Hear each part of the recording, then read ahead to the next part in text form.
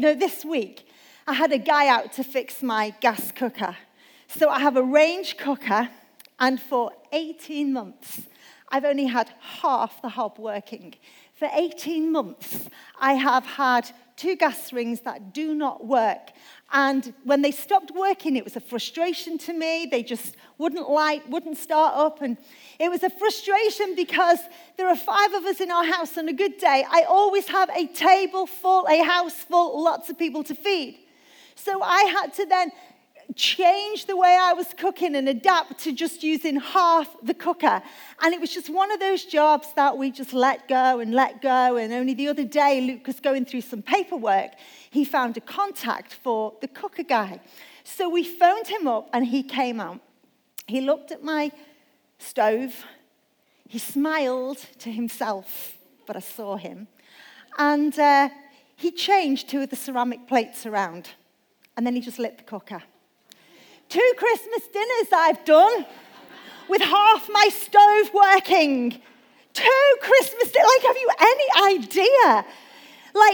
18 months with just half the stove working. And the frustrating thing was the answer was in front of me all the time. I just needed to move some stuff around. I just needed to make a little adjustment. Do you know we walk around in life and we think that we've got a broken mindset. We think that there are things about us that is broken, that we are dysfunctional in certain areas, that we are lacking in certain areas. But the truth is, you just need to switch some things around in your thinking. If you just made that adjustment, just that little tweak, that little adjustment. But what we've done is we've learned to live life with half measures. We've learned to live life in the excuses of why I can't do and what I don't do, when really it's a simple instruction, a simple adjustment. And the Bible is full of solutions to that little adjustment that you need to make, because it says so much about the mind. I recently watched a TED Talk. Anybody like to watch TED Talks from time to time? And it was an American psychologist who was speaking. And he was actually speaking on emotion. And I found what he had to say really, really interesting.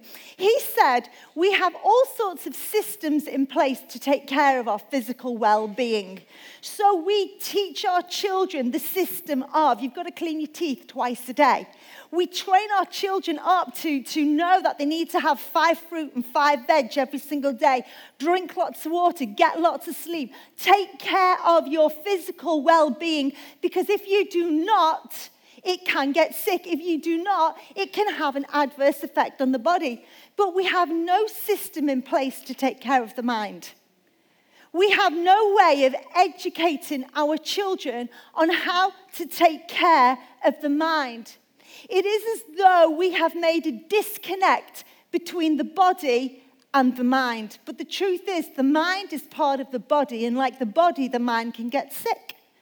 Like the body, the mind can get hurt. We know this because hurts go deep. Things that happen to us, thoughts and feelings that are stuck on repeat in your mind, and you go over and over and over. We replay them.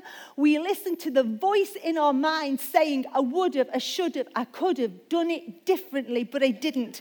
And then we listen to the voice in our emotion that speaks to us about regret. And we listen to the voice in our emotion that's shouting out shame. And we listen to the voice that's talking to us about bitterness and unforgiveness and hurts all of the time. It's on repeat like a stuck record in your mind. You know, you just can't get over that situation.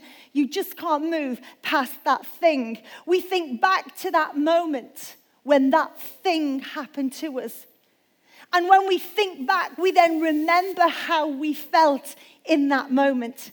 And when we remember how we felt, the emotion of that incident rises up within us once again, and we live it out all over again. Because if we don't learn to heal in our mind, and if we don't learn to take control of our thoughts and our emotions, that same emotion will rear its head throughout your life in different scenarios. You'll go through that again, and you'll go through that again. So the question is, how do I keep my mind stable when emotions run high?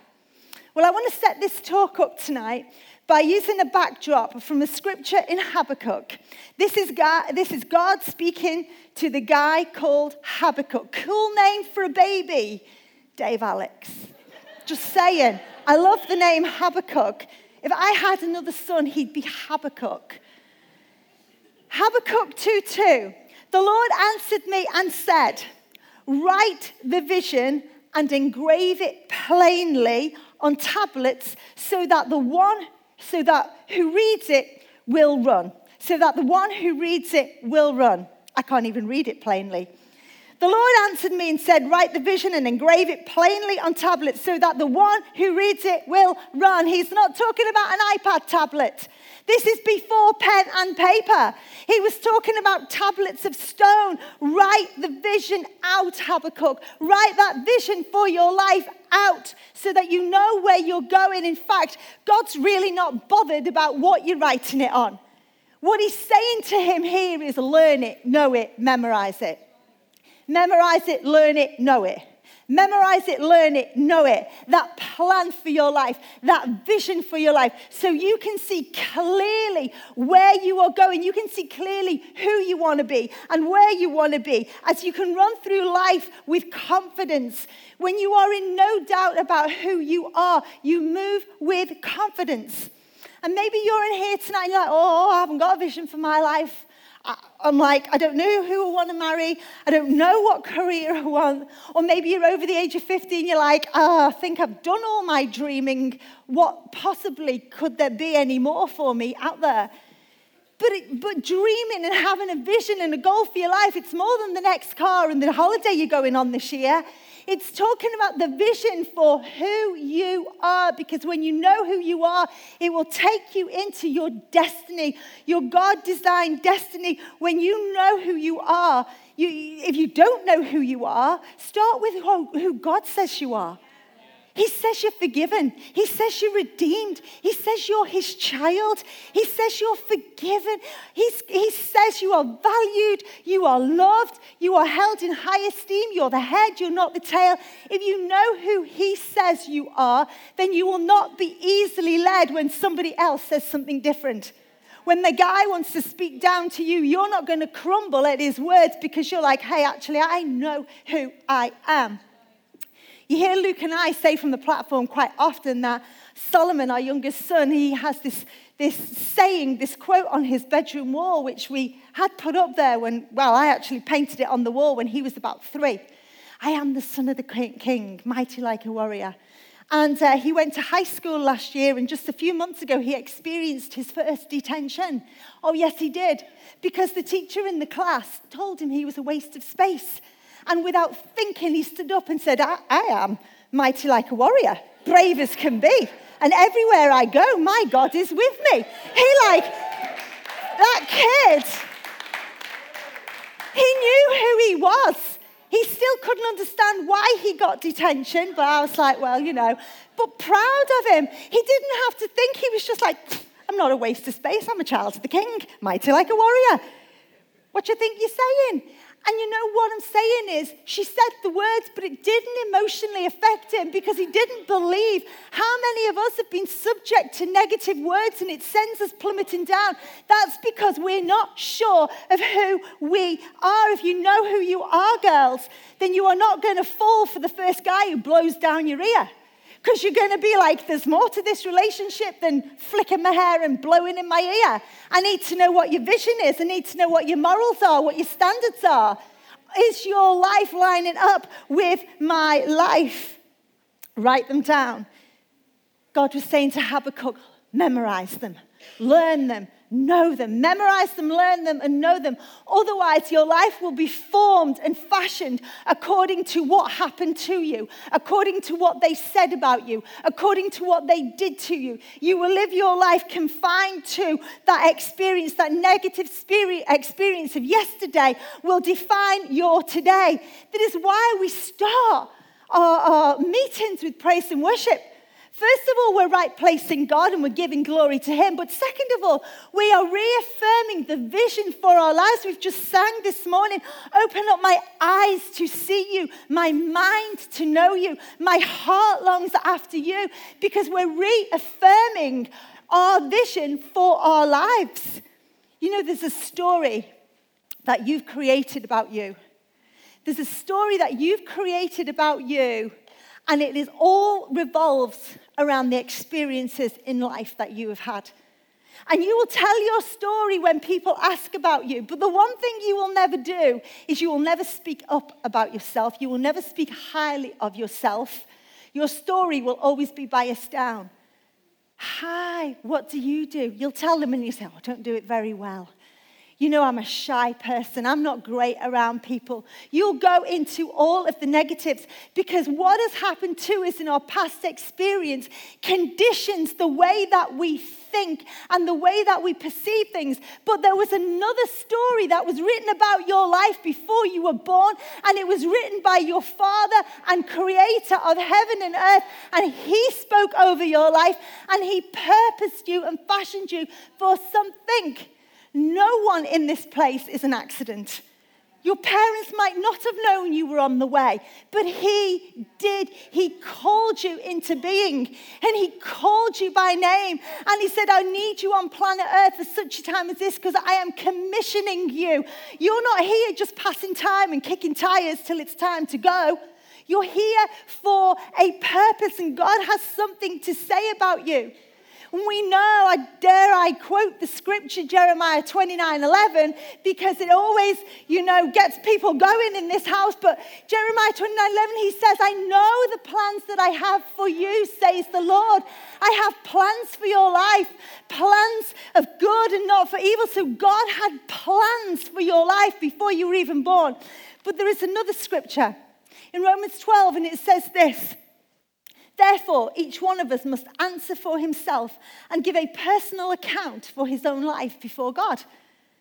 So when we leave this earth, the one thing that none of us can get out of is we're going to stand before God and have to give a personal account for the life that we lived, which tells me that we do not automatically live out the plans and the purposes that God has for us, but we have choices to make and situations to navigate along the way.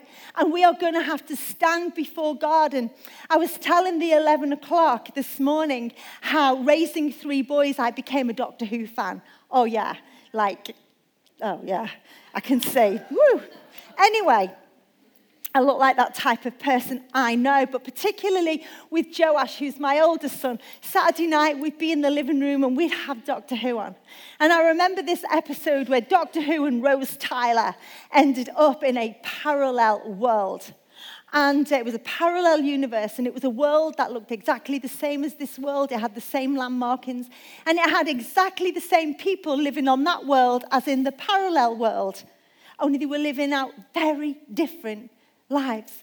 And I can remember watching that episode and thinking to myself, I don't ever want to stand before God and Him to show me a parallel life.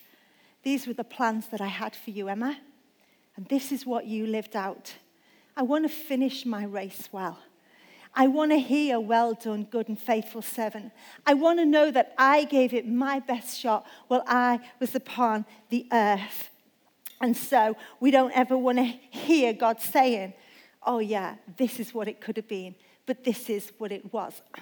Samson was a guy in the Bible who I think if ever God was going to show a parallel life to, it would have been Samson.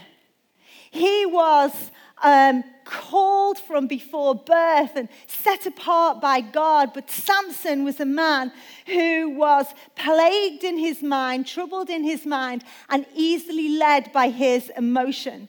It's a story of a man who was that emotionally led, it led to his downfall. From within his mother's womb, God had set him apart, and God had told his mother, no razor must come near his head. And for as long as his hair is uncut, I will empower him with supernatural strength more than any other mortal has ever had. Samson is going to have incredible strength upon his life. He was part of God's rescue plan for Israel. You probably know Samson best for his entanglement with Delilah. You probably know that story as one of fatal attraction, the love affair that ended up with him getting his hair cut and losing his strength. And whilst all that is true, I want to have a look for a moment at the backdrop to Samson's life. There is a backstory to Samson's life as to why he ended up in the arms of Delilah in the first place. Because how many know there's always a backstory to someone's behavior? There's always a reason why that person is an angry person. There's a backstory. Something happened in their life. There's always a reason why that person has a chip on the shoulder and suffers with rejection, because there's a backstory. Something happened to them that they've never broken free from. And that's the reason they are where they are today. And so with Samson, something happened to Samson that messed his head up. Something happened to Samson that he never got over, and it played on repeat in his mind for years and years and years, way before Delilah came on the scene. Let me read you some of this story from Judges 14, verse 19. Then the Spirit of the Lord came upon him mightily, and he went down to Ashkelon, and he killed 30 of them and took the gear and gave changes of clothes to those who he had explained the riddle. And his anger burnt, and he went up to his father's house. But Samson's wife was given to his companion who had been his friend. Right. Samson is not a single man here where we pick the story up. Samson is a married man. He'd fallen in love with a Philistine girl. She had caught his eye. He'd pursued her. He dated her. And then he asked her father for her hand in marriage, and her father said yes, and they got married. Samson has a wife. But not long after the wedding, an argument broke out. Not long after the wedding, they had a tiff. And the Bible says that Samson went off to cool off. We don't know how long he was gone for, but he was gone for some time. And while he was gone, his wife was given away to his best mate. Okay, guys, think about it. Think about it. In chapter 15, it says this: but after a while, in the time of wheat harvest, Samson went to visit his wife with a young goat as a gift of reconciliation. Okay. The goat ain't going to cut it, boys. If you're trying to make up for a row, if my husband came to me, I'd slap him around the face with that goat. Try chocolates, perfume, anything. But Samson, for whatever reason, he just thought the goat would do it. So off he goes with his goat. With his goat, in full confidence, he said, I will go to my wife in her room. Of course. Why would a goat not get you into her room? But her father would not allow him to go in. And her father said, I really thought you utterly hated her. So I gave her to your companion, your friend. Is her younger sister not more beautiful than she? Please take her as your wife instead.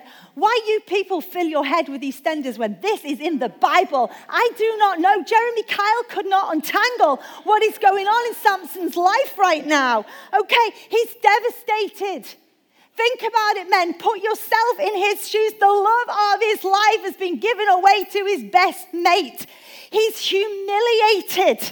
He is furious with what is going on here. And consequently, this waged a war between him and the Philistines. The situation became the demise of Samson because he lived his life for the forthcoming years with a chip on his shoulder and always felt like he had something to prove. A man who was gifted by God with immense physical strength on the outside. The Bible recalls how Samson slayed thousands of Philistines with just the jawbone of a donkey. It says that once when a lion was coming towards him, he ripped the lion open with his bare hands. Samson could push down walls, push apart pillars, push through gateways and doorways. Immense, incredible, supernatural, physical strength on the outside. But because of what had happened to him, he had stronghold on the inside that he just could not get over. A stronghold that he just could not defeat. Negative thoughts on the inside. Thoughts would flood his head. You had a wife, but you lost her. You had a woman. she's been given to someone else. Thoughts. And out of this broken and emotional mindset, we now see a weakness in Samson that is exposed. And his weakness is all around women. He feels like he's got something to prove because he was humiliated in that area. And the Bible talks about how he's seeing this woman and that woman. It talks about him going to visit prostitutes, prostitute after prostitute. Here we see Samson taking what he wants from women with absolutely no commitment at all. There's no mention of love, there's no mention of commitment, because in his broken, messed up mind, he was probably saying to himself, don't go there again. Don't be committed. Don't get involved, because it will happen all over again. I'm sure each and every one of us in here could tell of a story that has negatively impacted our lives. That thing that happened to you that shouldn't have happened to you, but it did. And you can't reverse it, you can't erase it, and you just can't get it out of your mind. And that negative memory is still out working in your life all these years later. It's fashioned the way that you think. Perhaps not consciously so. Perhaps you're not aware that you are operating out of a negative mindset of something that happened years ago, but you know the way you are, the attitude that you have, the way you speak to other people, the way you process things. It is all coming from something that you have been emotionally bound to in your past and your mind has never healed. The guy who cheated on you, or the wife who walked out on you, or the father you never knew. It stays in your mind, and emotionally we don't know how to get past that place in life. What about the person who abused you when you were vulnerable as a child? Or maybe you were bullied in the workplace. Or maybe the teacher who you had a bad experience with and you were mistreated by a teacher at school. And what she spoke over you or what he said to you has stayed with you. It knocked your confidence at the age of 7 and you've carried that right through life. What about the one who you thought was your friend, but they let you down? What about the situation that you got into at the age of 14 and it cost you your virginity? And now all of these years later, everything that has gone wrong in your life, you've blamed yourself because of that situation. And if only you could rewind the clocks, but you can't. You've been excluded, you've been marginalized, you've been sat down, you've been put down, you've been lied to, you've been cheated on, and it is lodged in your mind. It has shaped the choices that you've made over the past 10 and 20 years for some of you. All over your life. And years of your life are passing you by. Years and years and years are passing you by. And you cannot see that you are emotionally attached to what was behind you instead of writing a vision for your future and running towards it. Samson had a great call of God on his life. The call of God on your life, it's simply what God designed you for, the purpose he designed you. And maybe he didn't give you amazing hair. And maybe he didn't give you supernatural strength to go and slay the Philistines. But what if the purpose on your life was to raise the child that you're currently raising? What if that's your God-given purpose? What if the purpose on your life was to be in the office that you are in, to be surrounded by the people, because God wants you to be an influence. He needs a mouthpiece upon the earth. He needs someone to speak into that place of work. And guess what? You are it. You are it. What if God put you on the planet just to marry the spouse that you are married to? Just because God wanted them reassuring and them reaffirming and you to bring out the best in them. What if that is your God-given purpose? But what happens is, what happened to Samson left a weakness within him. And now he feels that he has something to prove, particularly in the area of women. Because what God said about him He didn't believe what God had said about him, and he was emotionally led by his past. Because anytime you're trying to live out your God-given calling, but still emotionally attached to your past and still trying to get even with your past, then your vision for your life is not clear. You see, here's the thing, the enemy knows he can't take your salvation. And neither can he take your purpose from you. But if he can take your vision, you will never fulfill your purpose. And so that's good enough for him, because an immobilized Christian is as good as a non-Christian in his eyes. He can't take your salvation, but he can stop you from fulfilling your destiny and your purpose in life. If you do not have your sight, you very quickly become disorientated and you can't move forward with confidence. Anybody ever play pin the tail on the donkey as a child? Yeah, and they would blindfold you and then they'd turn you around and set you loose with a drawing pin in your hand. Or it was when I was a child. I think it's Velcro these days. But they'd set you loose with the drawing pin and you had to go and find the donkey to pin the tail on. And you'd take the blindfold off and the tail would be in the donkey's forehead. That was on a good day, because sometimes they spun you around so much you'd be sticking it on a wall that the donkey wasn't even on that wall. But so it is in your life. If I was to ask you all to cover your eyes now and close your eyes, you would be in complete darkness, but your body would still be functioning. Your body would still be functioning, but you wouldn't move forward with confidence. You'd be pretty much stuck. So it is in the Christian life. You can still be a Christian. You can still have your ticket into heaven. But to move forward with confidence in your God-given purpose, you need to have a vision for your life so that you can clearly see where it is you are going. And I felt as though God were prompting me when I was writing this message to say, for far too long, too many people have lived doing life in loops and circles, just going around, not able to move forward with a confidence, because though I am saved, I don't feel like I have a plan, a purpose, and a vision for my life. You see, what has happened to you wants to take your focus away from what is in front of you. It would be a little bit like if you'd had a negative experience with a boss in work, and that situation between you and your boss had not gone well at all. He'd been unfair to you. You moved to a new place of employment.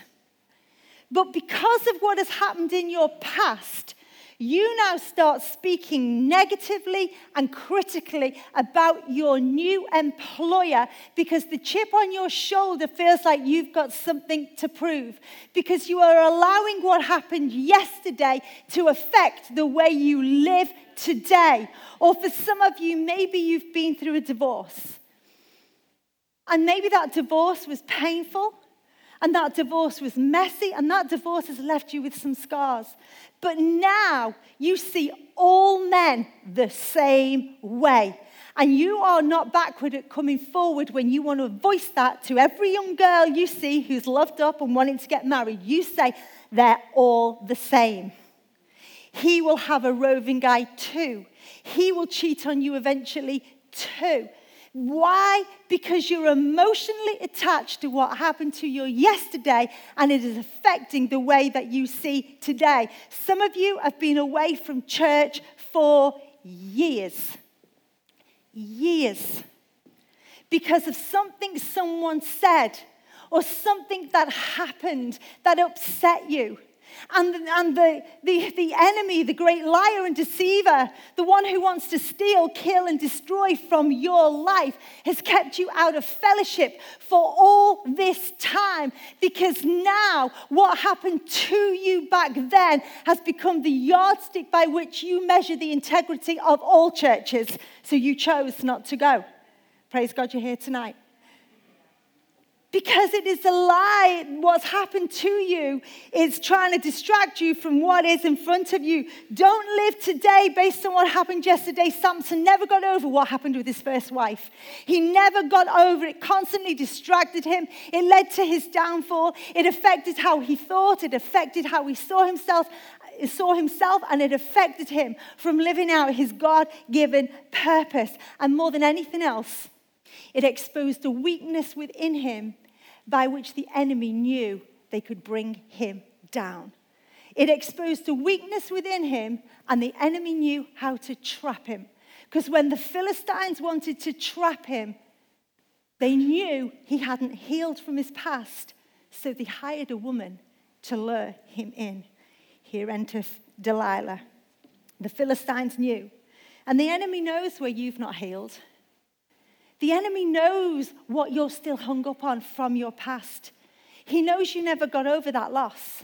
He knows that you have got that divorce stuck on repeat in your mind. He knows that you are stuck thinking you're the only one who'll never be employed. He knows you're stuck thinking I'm the only one who's never going to end up getting married.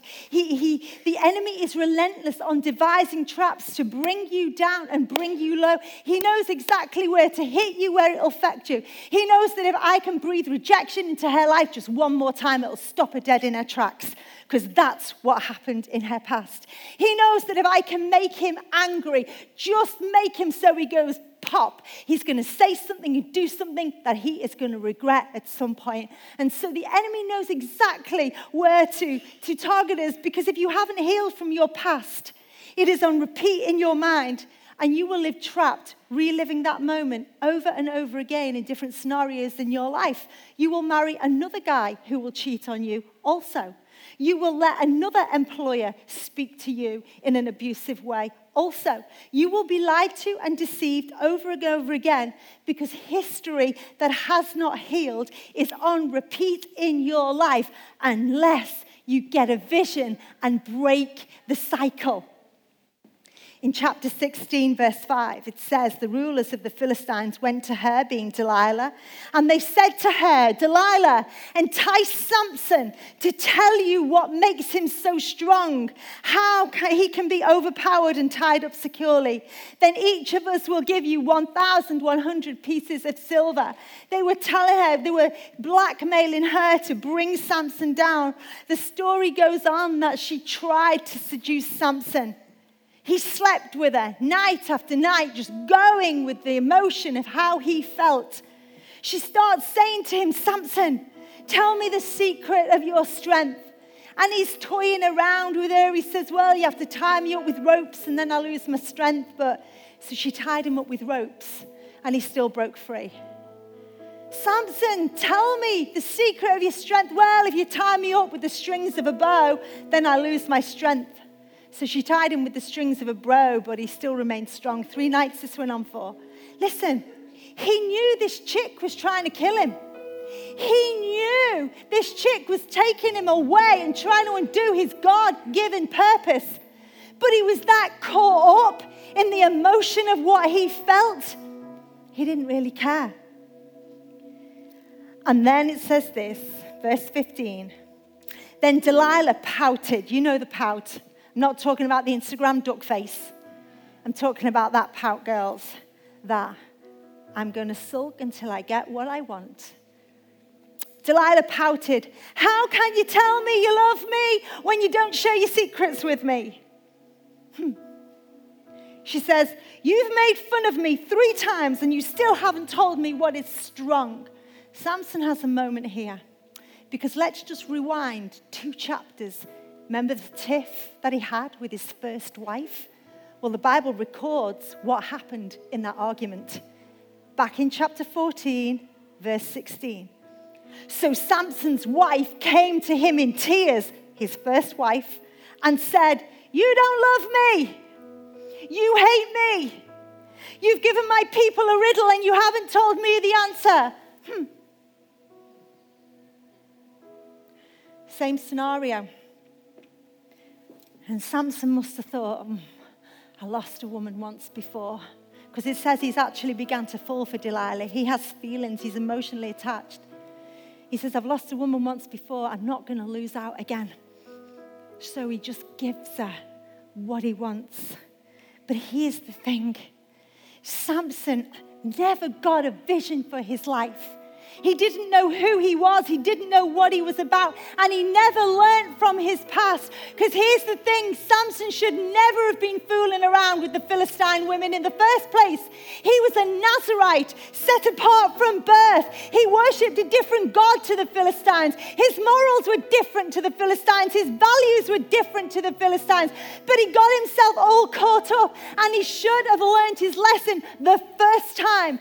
But he didn't, because he did not have a clear vision in his mind of who I am, what I am here for, what is my belief system, what are my morals. Instead, he gets caught up with yet another Philistine woman, the same scenario from his past playing out in his present.